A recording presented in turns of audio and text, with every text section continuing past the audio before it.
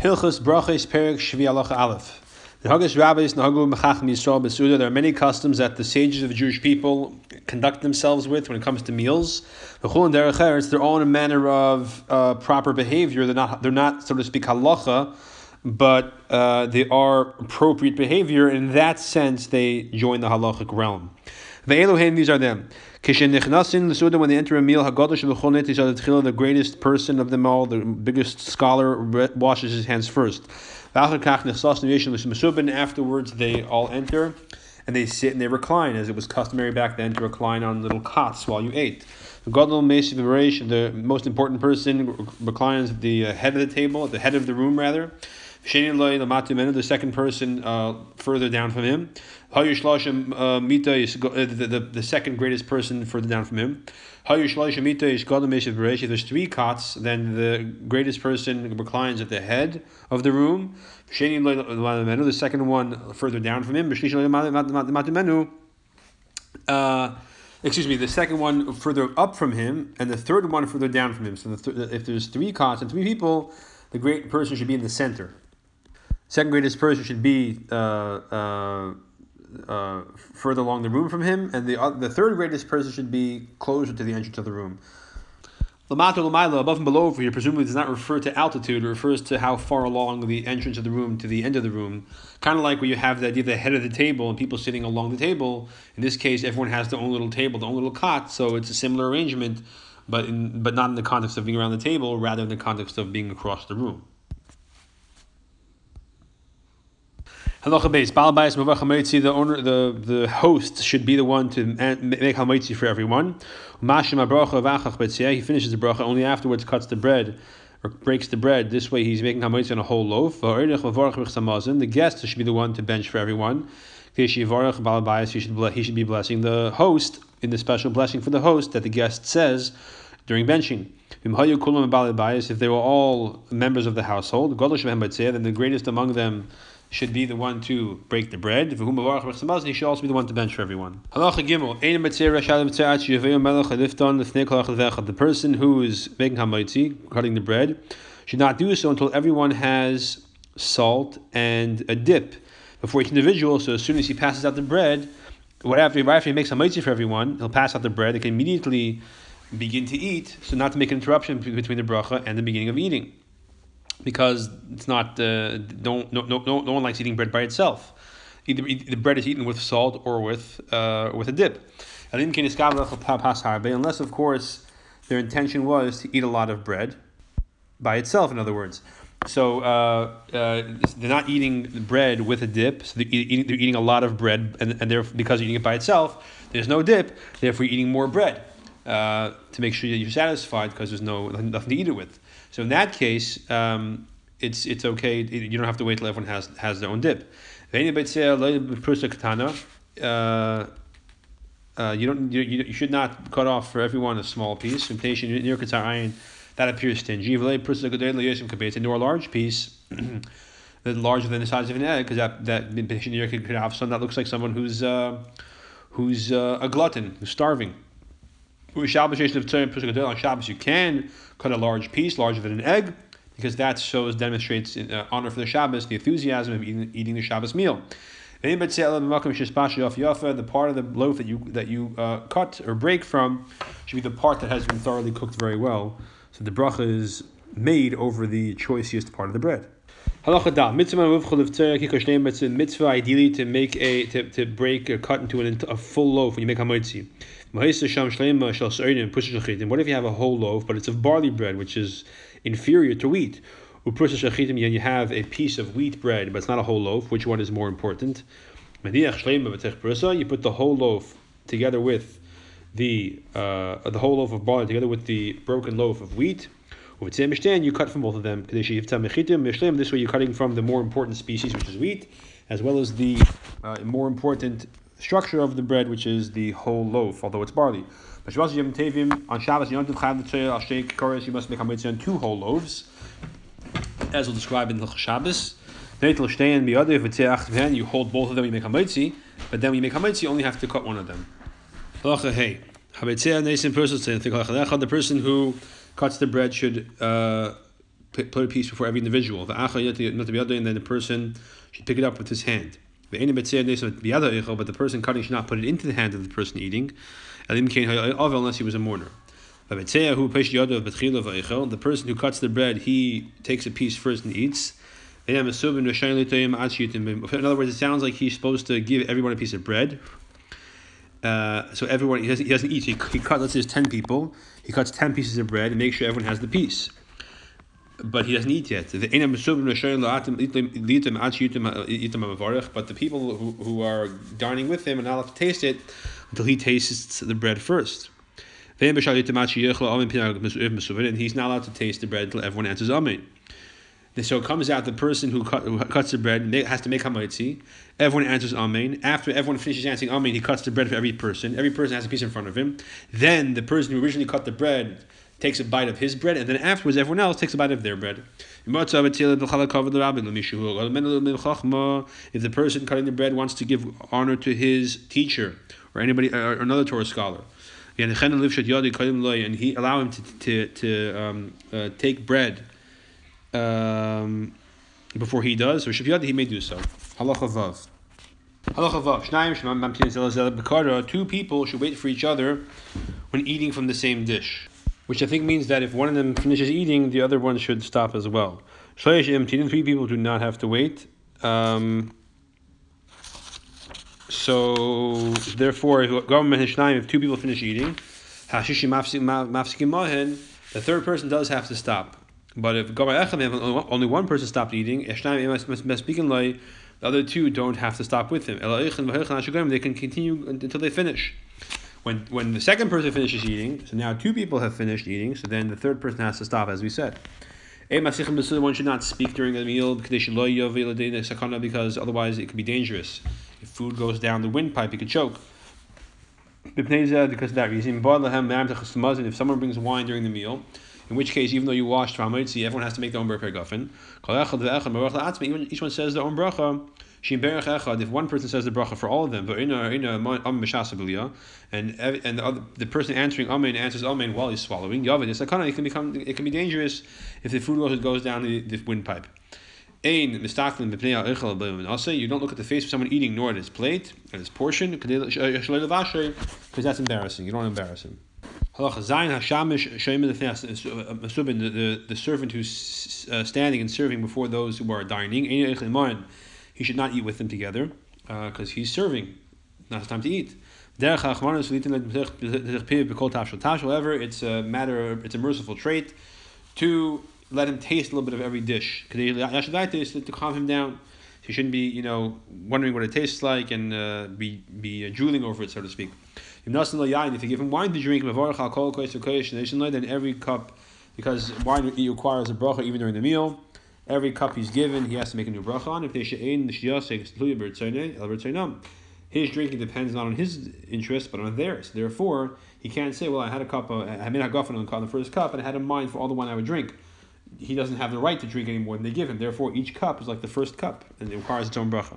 Halacha ches. If one of the people eating the meal left to urinate, he only needs to wash one hand when he goes back in. Assuming that he only touched a part of his body which is normally covered with one of his hands. So therefore, to wash his hands to continue eating bread, one hand washing whichever hand that is sufficient.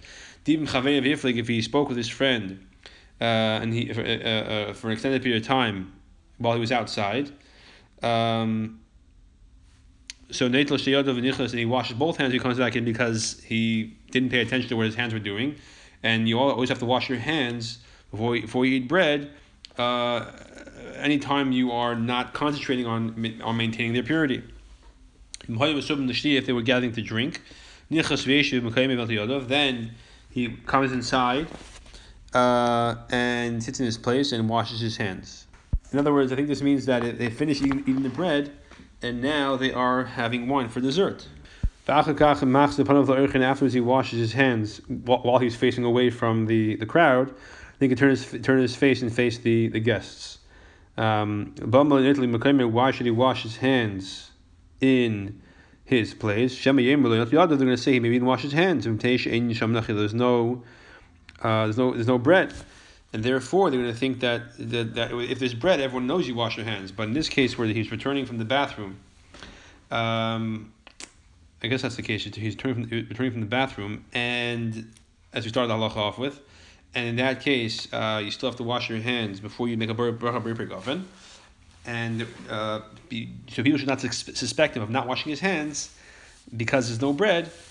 To make it clear, he does wash his hands before he drinks the dessert wine and makes a b'ripik oven. He washes his hands while he's at the table, but while facing away from the guests, out of respect for them. Halacha tes. You should not put raw meat on top of bread because it's disrespectful for the bread. It makes the bread less tasteful to eat. You don't pass a full cup over wine because again you might spill some of the liquid onto the bread and it'll make it less interested in eating. It's soggy bread, dirty bread. You don't use bread as a way to support a plate. Again, it's disrespectful for bread. You do not throw bread, nor any other pieces of food, and the pieces of meat or fish, nor any other food that do not have shells. Like berries or grapes, and figs. Because in doing so, if you throw them, they especially if they fall, they become disgusting. You're allowed to draw wine or cause the wine to flow in pipes in the wedding hall, which is like done some sort of stunt. Like you kind of, like you pile up the, like nowadays you pile up make a pyramid of the cups of wine, you pour it in one cup and it all flows to the other cups, something similar to that. Or possibly this means the idea of some way they would collect all the wine at the end so it should not get wasted. You're allowed to throw in front of the chassan roasted grains and nuts during the summertime when the ground is not muddy, because then even if it falls, since they have shells, you can just dust it off. Not during the winter time, if they become disgusting if they fall in the mud, even if they have a shell, but at that point the food becomes repulsive. A person should not wash their hands with wine, whether it's in its concentrated state, or diluted, whether it's mixed with water or not. You don't cause any food or liquid to become spoiled or destroyed in a way of degrading or a disgusting manner. In a degrading or contemptuous manner. Halacha Yud. The guests are not allowed to take any of the food they have in front of them and place in the hand of their child, or be to their daughter, son or daughter, of the host. Now they think they're being nice to the host by giving their child some of their food. But perhaps the owner of the host will become embarrassed. He only has enough food to bring to his guests. And now they don't have enough to eat. The children are taking it and going off with it. Now the guests are going to assume that if they give their portion to the kid, in other words, they think that the host served them to be nice, and then the host is going to serve the child.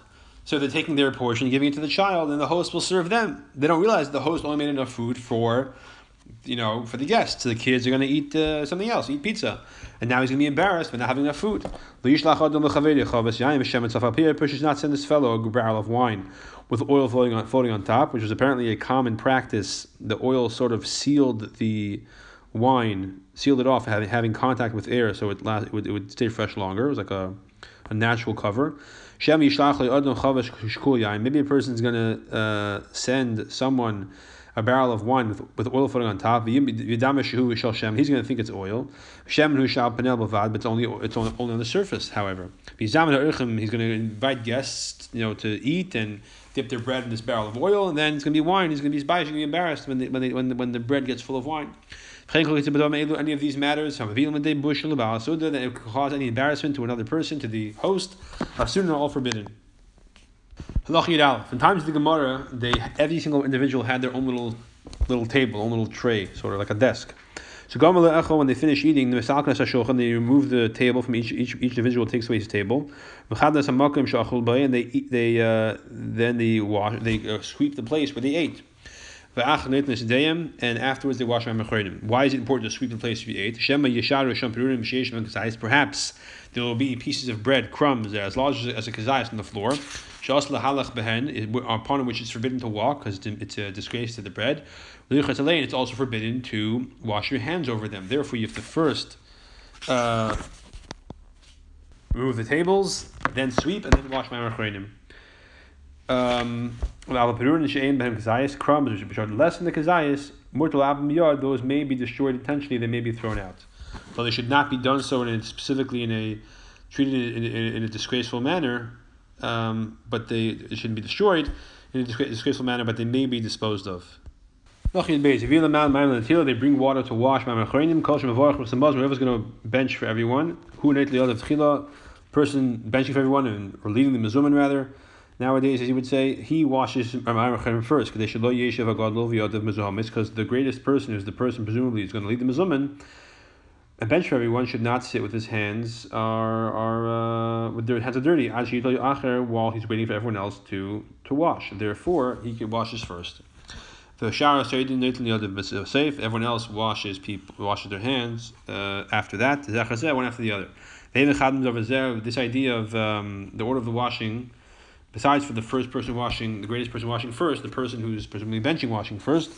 Other than that, you don't honor each other by giving ma'amachronim to anybody else in any order. You don't extend honor regarding dirty hands. In other words, who's going to wash their hands first. No regarding bridges. So whoever gets there first goes over first. No on the roads. Again, first come, first served. The only exception being when it is appropriate to honor someone, let them go first. Let them enter a door before you if it's a doorway fit for mezuzah, rishas knisa, with regard to entering. However, exiting, apparently, that's not necessary. After they finish washing ma'amachronim, and they dry their hands, and they benched. They bring a spice. It was a common practice to bring an incense to smell. Whoever benched, he makes the bracha over the incense. And then everyone answers amen. Halach Yudal. If there was wine at the meal, you bring a cup that can hold the revius or more, and then you bring the spices. You hold the wine in your right hand because you're supposed to bench over wine according to the Rambam. Ideally, they hold the spices in the left hand, and while holding them, you bench. That when you finish bench, you make a bracha on the wine. And afterwards, after you drink some wine, drink the wine, you make a bracha on the spices. What if the samim was a sweet-smelling oil? Or something like that, a certain type of substance that smelled nice, like a perfume. You put it on the head of the attendant, on the head of the servant who's serving the meal. That's how you let the room, let the people have their fragrance dessert. If however the shamash was Talmid Chacham, the servant was Talmid Chacham, then you put it on the wall. It's not appropriate for Talmid Chacham to walk in the marketplace with perfume. Even though it's not required to bench over wine, it's preferred. If you do make a bracha bench on the wine, according to the custom we said, you have to wash out the cup on the inside and rinse it on the outside. Fill it with raw wine, the concentrated wine, as it was the custom back then, that the wine was a concentrate to which you diluted to the point of being able to drink. Once you start the second bracha, which thanks Hashem for Eretz Yisrael, you put some water inside of it, enough of a ratio to make it pleasurable to drink, as a way of honoring and thanking Hashem for Eretz Yisrael, which produces fine wine. So it should be pleasurable, enjoyable to drink. You do not talk while the cup of B'chas Hamazon is waiting to be drunk by the person who is benching. Everyone should be quiet until he finishes benching, and then makes the bracha on the wine, and then they should drink. So apparently everyone would have their own cup of wine, it seems. And then they all hear benching from the person leading the benching. When he finishes benching, he makes a bari paragofen, and they all answer amen to that as well, and they all drink their wine together.